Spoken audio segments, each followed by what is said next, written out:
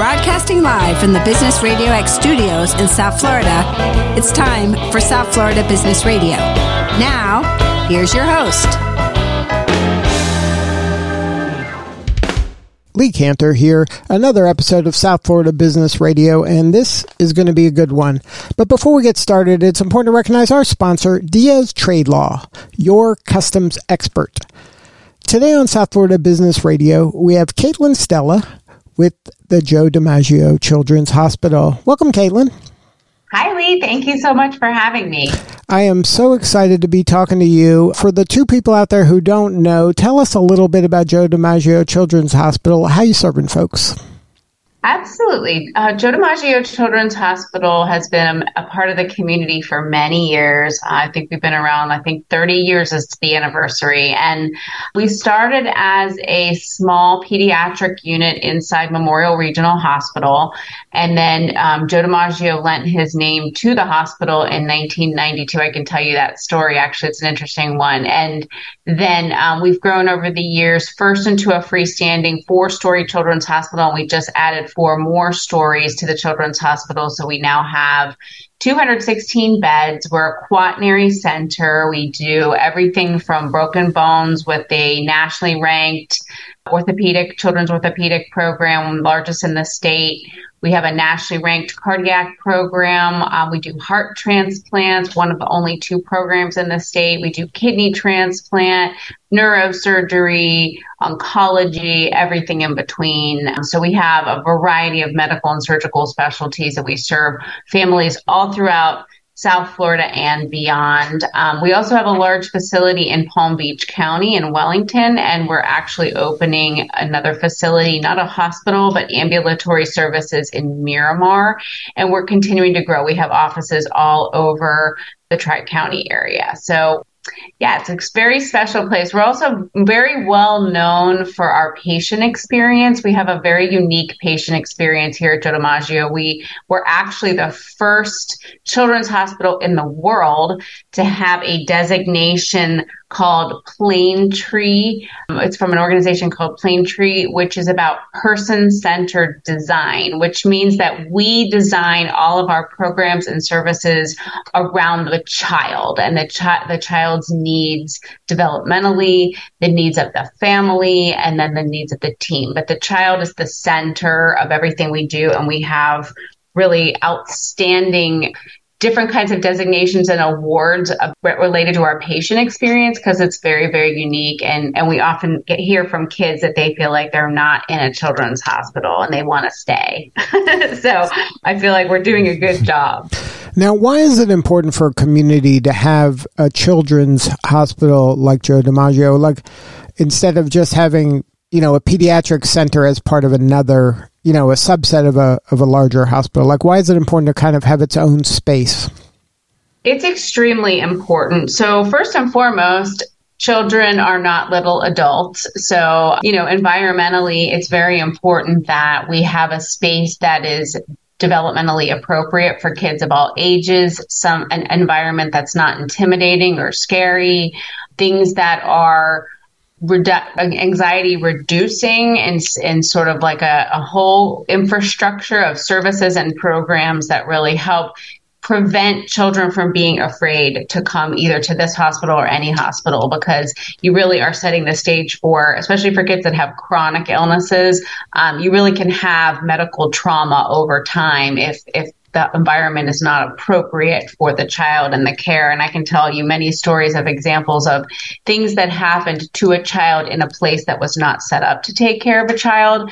It sometimes can prolong treatment and certainly create more fear and anxiety than necessary. So that's why being in a children's hospital, particularly like ours, which is separate and it's only children, allows us to create a very unique space where things happen that wouldn't necessarily happen in an adult hospital. Sometimes I think they should, but, just creating fun, creating distraction, creating activities that have much more to do with development, like things like art therapy and music therapy, fun, making things as fun as they possibly can be, even if it's a really difficult time.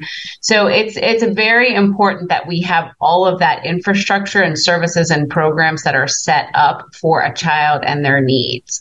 And some kids have many specialties. So like if they have a particular diagnosis, they need to go see multiple doctors, or they need to come for multiple treatments, or some of them come here regularly, once a week, once a month, whatever.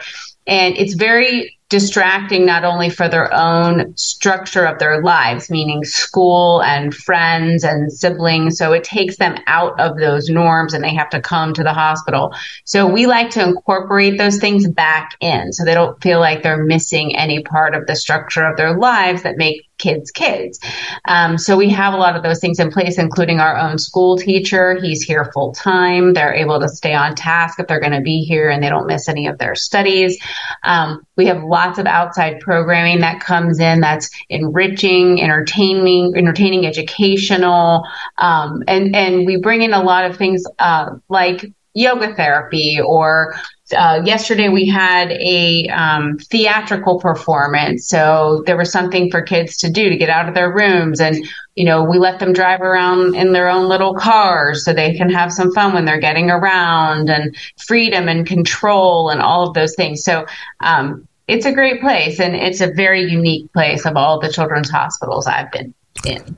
Now, as a leader of an organization like that, is it, I don't know if strange is the right word, but in a children's hospital environment, all of those things you described sound wonderful, and they seem like makes perfect sense that you would have them there. But for adults, you wouldn't even consider that. Like you're trying to get the adult in and out of there as quickly as possible. Like how... Mm-hmm. Why is there such a disconnect between how we think it's appropriate to care for children and how we think it's appropriate to care for adults? I got to be honest with you. I don't really know, because I actually really have been a proponent over the years of looking at children's hospitals as a model for things to integrate into adult hospitals to help with care. And I'll give you an example. There are a lot of populations that are similar. I mean, you think about very, elderly adults, older adults that have sensitivity to touch. They might have thin skin. They might be hard to get an IV into. They might be seeing multiple specialists. They might have dementia and have a hard time understanding things. So you have to explain things to them in a certain way. You might have cultural issues. You might have linguistic issues. So what we do in the Children's Hospital is very much about providing tools and techniques for example, if it's a baby and we need to put an IV in, we use different kinds of equipment, and we use different kinds of approaches, and we use specialized team members, and so that we minimize pain, and we only have to give the child the IV one time. I don't know why we don't do that with older adults. They're very similar. They have very similar issues physically. Same thing with understanding what's happening to you. So with children in a children's hospital, if you're diagnosed with cancer and you're 4 years old, how we explain it to you and what we show you so you understand what's happening to you, and the techniques that we use with child life specialists. And that's a role that only exists in a children's hospital, and it's really there to explain to the child in developmentally appropriate terms what's happening to them. How we explain cancer at age 4 is different than how we explain cancer at age 14. To me, that's very similar to how you would explain what's happening to, like I said, someone with dementia, someone with a developmental disability. And I'm talking adults. Like, you have to really think of like developmentally what's appropriate, and that goes through the entire lifespan. So to be honest, I've never really understood why we only have those kinds of things here. I've been a big proponent of trying to pilot some of those same programs in the adult hospitals. And I have to say, in the health system we're part of, Memorial Healthcare System, we actually do quite a bit of that, because we do have music therapy and art therapy and even animal assisted therapy, even in our adult hospitals. So I think we do a good job, and I think adult medicine is starting to adopt some of those practices, but they've been long standing in children's hospitals. Now, has your background always been with children? Yes, my undergraduate degree was in child development, so I studied that. I come from a big family too. I'm the second of 7 kids, so I grew up in a learning lab of child development. My mom's a teacher, so we always, we're very well educated and always had activities that were age appropriate in my house.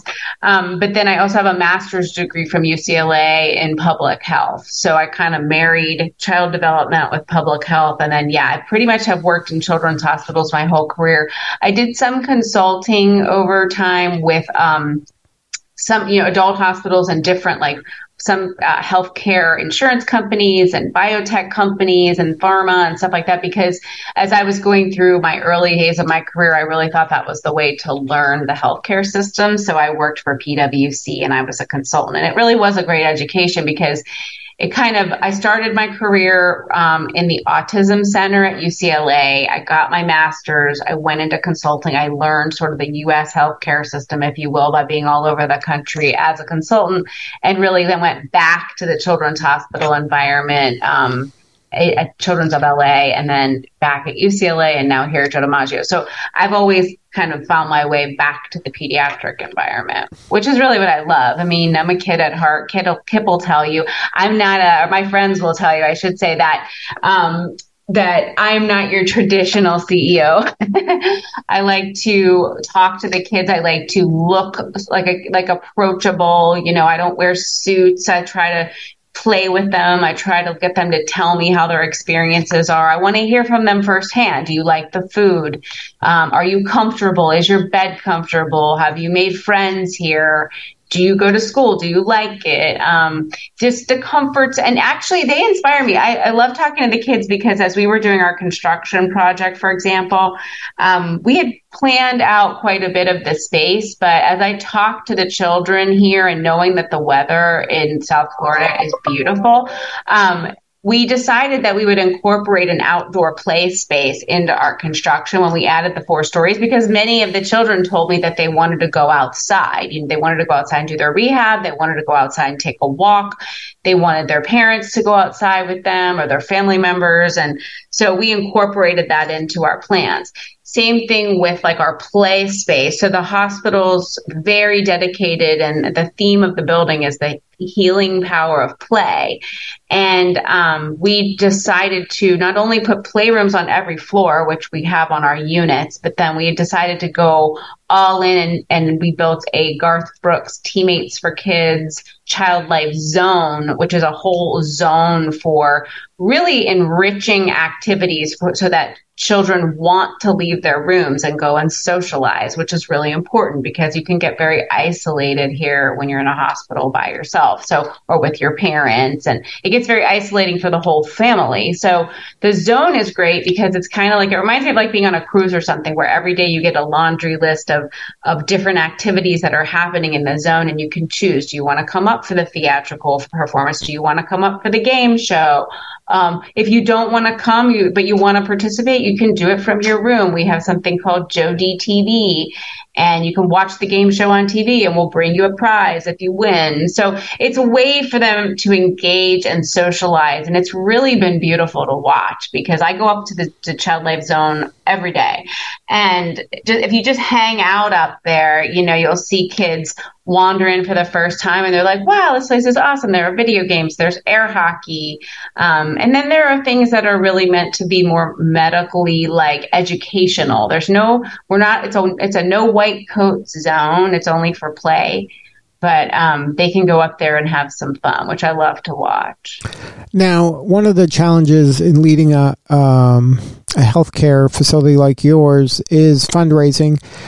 Have you found that this empathetic management style and this empathetic way you treat your patients and their families has helped in the fundraising area? Is that, kind of cement that bond with the people who are financially supporting a lot of the efforts that you have ongoing in order to keep growing and keep serving the community?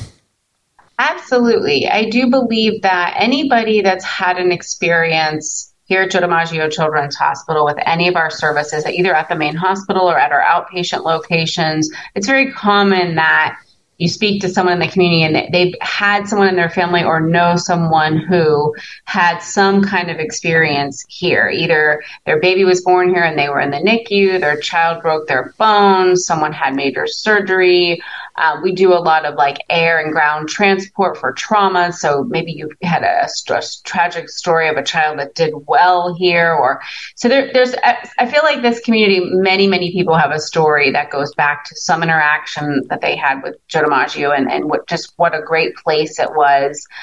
No matter what, sometimes the outcomes aren't optimal, but they've had a good experience with the team or the environment, or they felt that love, they felt that environment, they felt that feeling that I've described, where we try to have that empathy in everything that we do.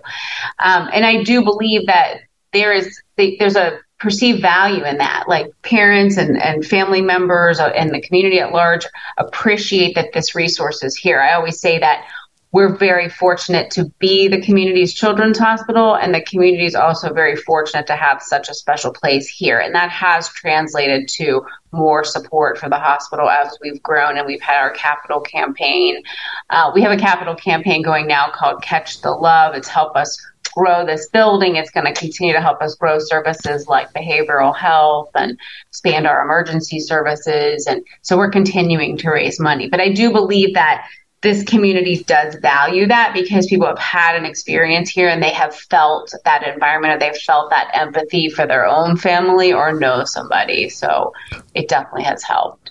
And then as we're coming out of the pandemic, I'm sure the needs haven't diminished. Where South Florida is such a high growth area, people moving from all over the planet to South Florida, to handle such a diverse population. In the numbers that are there, it must be challenging by itself. Oh, yeah. I mean, the community continues to grow and grow. And we definitely have seen people move from all over. And actually, we created a program called the Concierge just to help with that exact thing, because some families that are moving here have children with known healthcare needs. And so when you move to a new city, the first thing you do when you have a kid with a chronic illness is find a children's hospital. You're going to make your home base. So Concierge is great because it can help you get plugged into the right specialists and the right treatments. And if you're something ongoing, like I said, we have kids that are here regularly. So Concierge has been great. And even if they're from out of town, or maybe they live here part-time, because, we have a lot of seasonal people here too. Again, we're able to kind of have a resource for them to get their care down here for whenever they're here. But that's one aspect. The other aspect is it's really shown us that we need to keep growing our services, because the population's growing, the population of children are growing, and in certain areas, because South Florida is not really all that easy to get around sometimes. If you don't have convenient care close to home, then it makes it really difficult. And like I said, it's very disruptive for a child to leave school and, keep driving to the hospital, or not be able to participate in sports because they have to go to the hospital for care every week, So we like to bring our services close to home. So we have more and more outposts in the community, so it's less disruptive. And we'll continue to do that based on community needs. And you mentioned the good weather there, and to take advantage of it through those outdoor areas. I mean, the good weather also, I'm sure, is a reason there's so many ER visits, because people are playing and they're, getting hurt. Maybe more often they are in other communities where it's not perfect weather, every single day.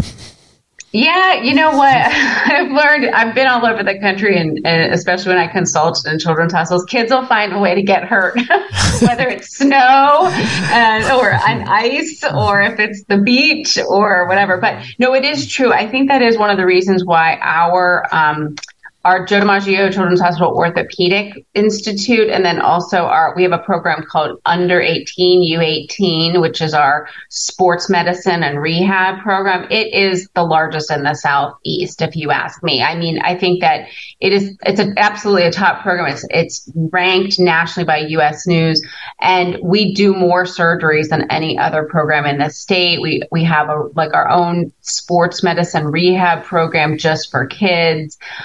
And actually, that's a perfect example of how it's not apples to apples when you have adult services with kids services. Because, for example, when a child breaks a bone or has a severe orthopedic injury, how it's managed because they're still growing is very different than how you would treat it in an adult that's already grown. So we tend to do things in a way where we're going to try to avoid long-term impact that's not positive. So maybe we do more bracing or we do more monitoring and then we do surgery as needed versus, or sometimes surgery is the preferred route because you're going to have better outcomes long run. But, adult providers tend to do what's good for adults. So if you bring a child to an adult orthopod, for example, orthopedic surgeon, you're going to get treated differently because it's just a different approach, different training. So I think that it is absolutely true that's why that's one of our biggest programs, because there are a lot of kids, there are a ton of sports programs, sports competitions. So yeah, that definitely is part of the reason why we've continued to grow. Now, are you seeing any trends or innovation, coming up or on your radar now that maybe wasn't there when you started? Yeah, for sure. Science obviously continues to move in terms of, evolution and innovation. So we're seeing a lot more things in children's healthcare that are less invasive. So we have a growing cardiac catheterization program. That is actually, a lot of new devices, a lot of procedures that can be done without doing open heart surgery, which is a great thing for kids. Definitely less invasive, definitely less downtime. So, and that's all a result of a lot of scientific innovation. So we're seeing things like that. Even within neurosurgery or neurology, neurosciences, a lot of new treatments for things like epilepsy.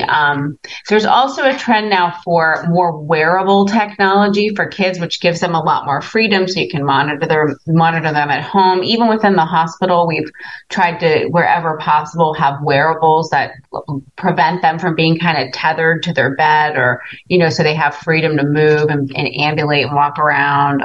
So I think there's a lot of cool innovation coming with children's healthcare. We're actually part of a national technology accelerator for children. It's called KidsX.